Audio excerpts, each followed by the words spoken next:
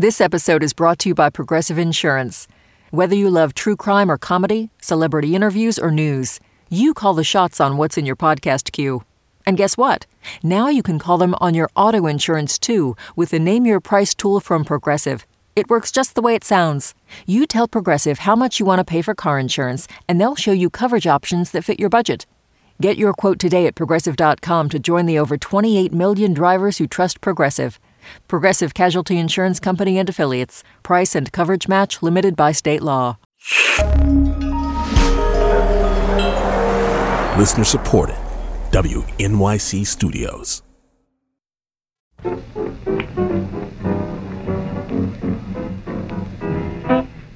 During this holiday season, you likely encountered public nativity scenes depicting the birth of Christ, presenting the family, with very rare exceptions, as white. And the same can be said of his ubiquitous adult portrait, with fair skin and hair a radiant gold and eyes fixed on the middle distance. In this segment, which originally aired in 2020, Eloise Blondiau, our resident graduate of Harvard Divinity School, traces how the historically dubious image became American canon and its consequences.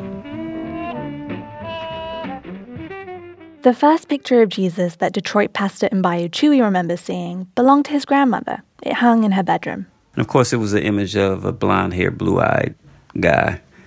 That picture bothered me, but I never would say anything. You know, I dare not tell my grandmother, would you please take that picture off the wall? The eyes moved like it was following you around the room. And at night, in the dark, it glowed. In the 60s and 70s, we had a lot of stuff that glowed in the dark. So, and when you say the eyes were moving, the eyes weren't actually moving. They just kind of felt like they were, right? No, they weren't actually moving. But, you know, as a child, you have an imagination. He saw that image of Jesus, pale skin, long beachy waves, everywhere growing up in Detroit. I couldn't explain why, but I just didn't feel comfortable with that picture. Of course, you see the same images when Jesus is portrayed anywhere in popular culture.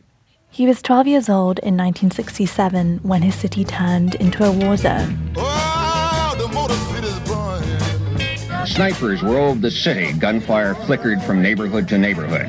Whole blocks smoldered. The smell was everywhere. For 5 days, the so-called Detroit riots were credited with sparking the Black Power movement. Over 40 people died. In the aftermath, Chewy drove down Linwood Street with his parents, like he did every weekend. As usual, they passed the statue of Jesus that loomed over the intersection.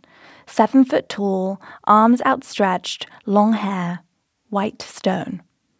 But on this day, Jesus looked different. They painted the statue black. So, of course, the news spread all over the city. Everybody was, whoa. Decades later, a house painter named Joe Nelson would claim credit. He said he didn't want to pray to a white man.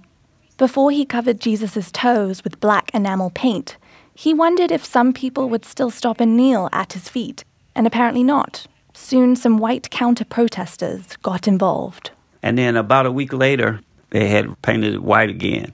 And then a couple of days later, it was black again. This happened at least 3 times. And then I guess after the 3rd time, they said, okay, forget it. We're not going to keep going back and forth. And they just left it black, and it's still black to this day. Sacred Heart, the Catholic seminary that owned the statue, said it intended to keep the statue black to commemorate the 67 riots. Sure enough, they repaint Jesus' black skin every few years. Mbayu Chewy, who ministers at a church a mile down the road, still sees it every weekend.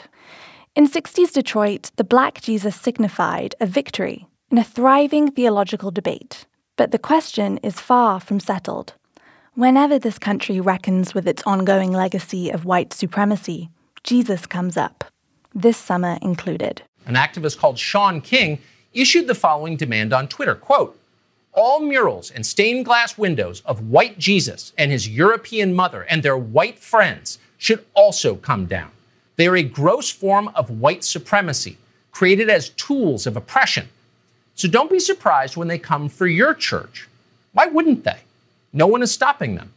There is no widespread reports of activists tearing down statues of Jesus. Well, President Trump says unnamed forces want to tear down statues of Jesus. Now they're looking at Jesus Christ. The white Jesus image isn't going anywhere. But where and how did it become the reigning image? Certainly, actors cast as Jesus have almost always been fair-skinned guys with blue eyes. In a long list of cinematic Jesuses, we have, for instance, Willem Dafoe. Father, I'm sorry for being a bad son. And Christian Bale. Who are my kinsmen? But those who hear the word of God and accept it. In a striking break from precedent, white blue-eyed actor Jim Caviezel, who played Jesus in Mel Gibson's Passion of the Christ, had brown eyes on screen. And in an apparent nod to history, he also spoke Aramaic. When people of color have played Jesus, it's more often in more light-hearted portrayals, like John Legend in Jesus Christ Superstar or on Family Guy. I rode into town on an yo mama's or the TV sitcom Black Jesus. Oh, Negro of little faith. All right, Jesus, what you got for me today? I've been good. Whatever you want, man. I need the numbers to the lotto. When black actors play Jesus, it's not seen as, realistic. Just because it makes you feel uncomfortable doesn't mean it has to change.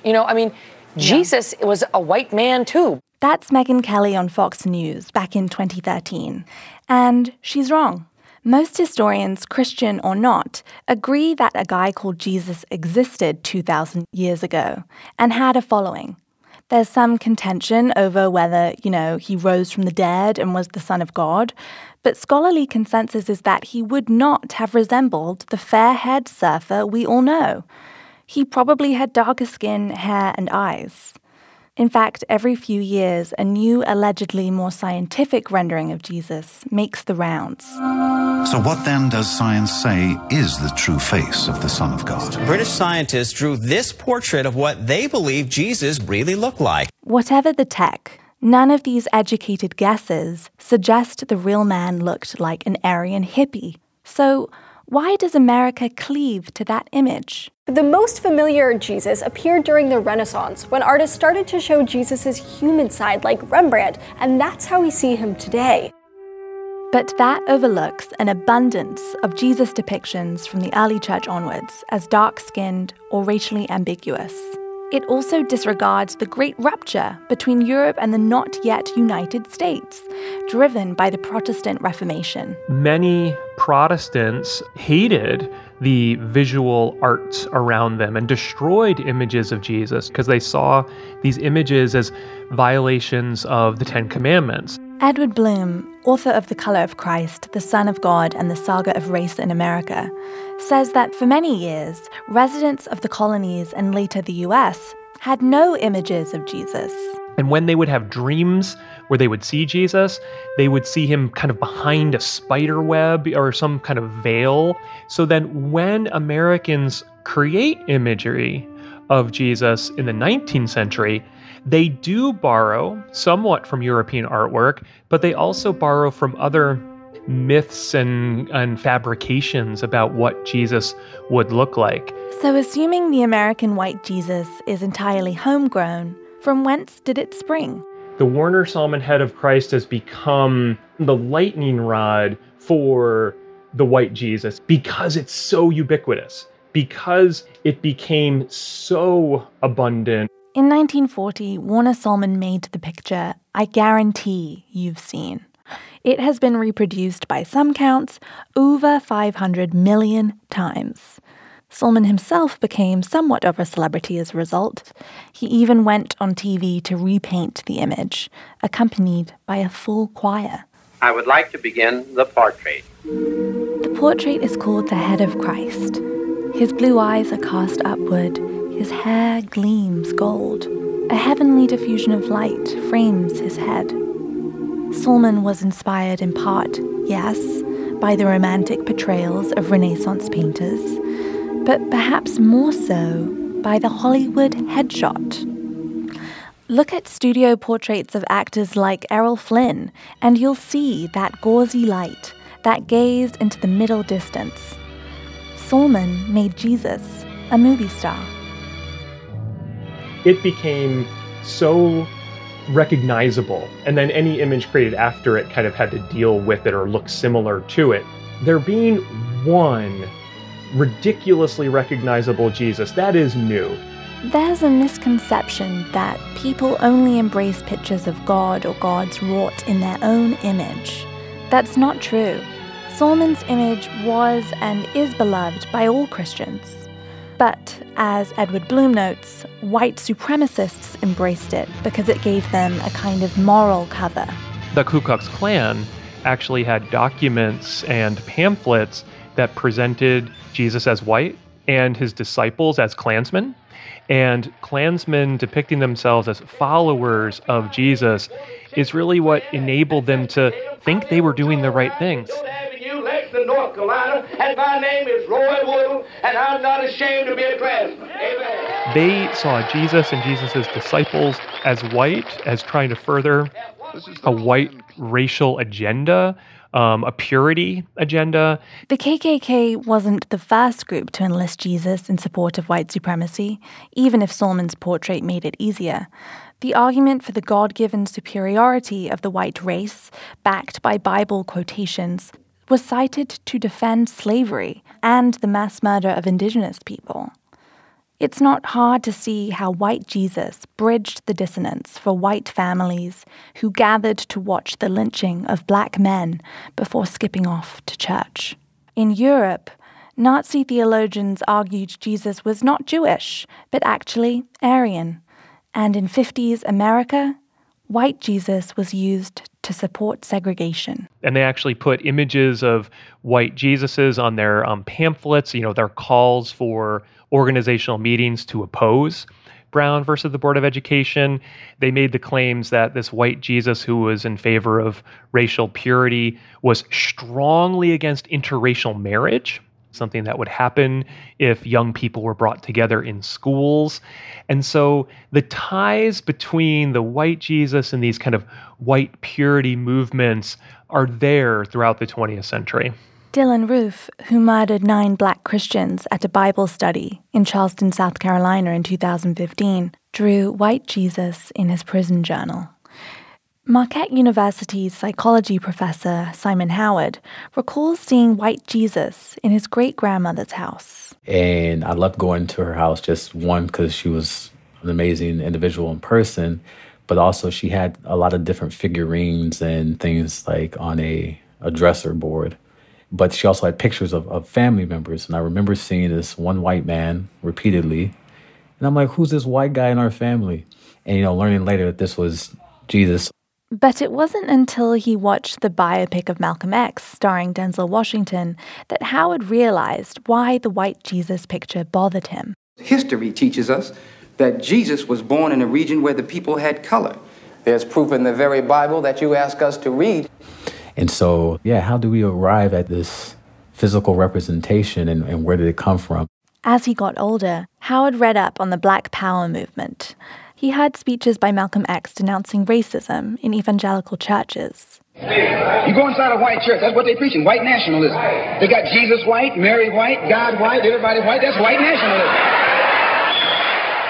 As a psychology student, Howard realized no one had ever studied how white portrayals of God and Jesus actually influence how people see the world.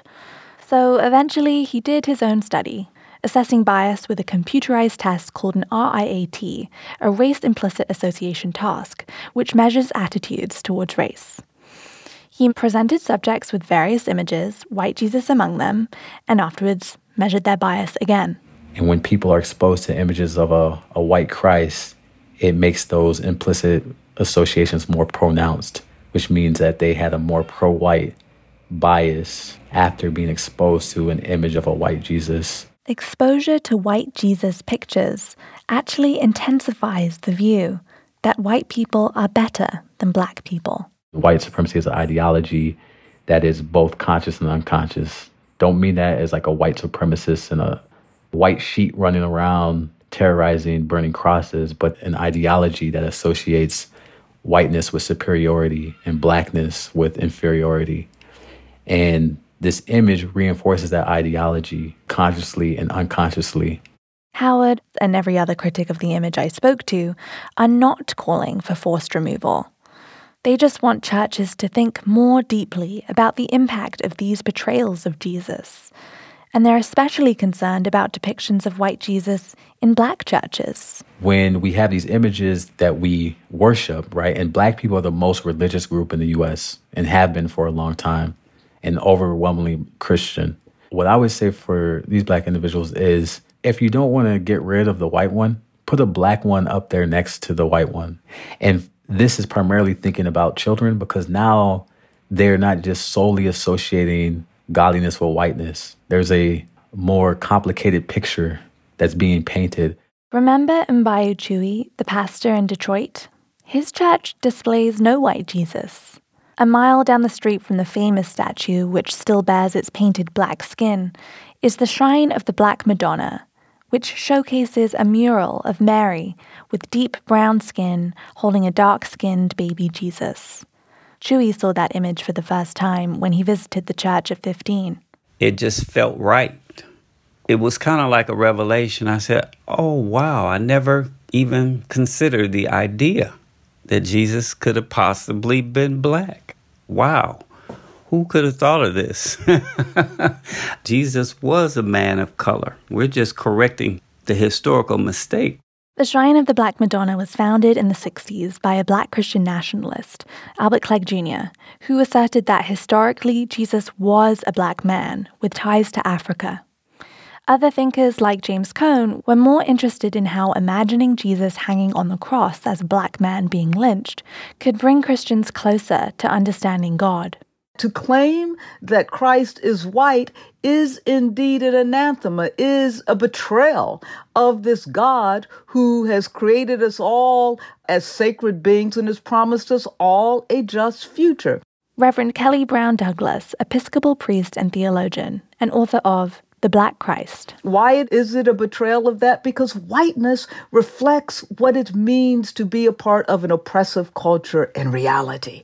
And we would be suggesting that God is on the side of those who oppress, that God is on the side of white supremacists.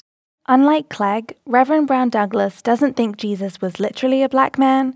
The symbolism is what she's after. Where would the crucified Christ be today? You could see Christ in the face of a George Floyd, right? As he cried out that said he couldn't breathe. That reminded me of Jesus from the cross crying out and saying, I thirst. Religious images invite believers to draw closer to God. They can also represent a worldview. So Jesus has been imagined as George Floyd, as a Native American, a man with AIDS. The list goes on. So why aren't there more churches like Chui's? His church has an outpost in Liberia where there was a lot of pushback when he brought them prayer cards featuring Mary and Jesus with dark skin. They had never seen images like that before. They too had grown up with images of Jesus as white. It's hard to go against what you've been conditioned to believe, especially as it relates to religion. It's hard. It's really hard. You can teach kids, but you can't teach adults what they think they already know. And look, if every white Jesus picture disappeared overnight, America's white supremacy would remain. But we know from Dylan Roof, back through all America's history, and from a raft of psychological research, these pictures do matter. And if the first image Christian kids see of Jesus is a white one, it might take them their whole lives to unlearn it, if they ever do.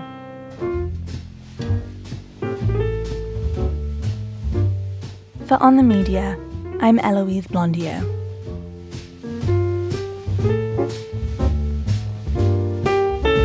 Thanks for checking out the Midweek Podcast. Don't forget to tune into The Big Show this weekend. And happy holidays.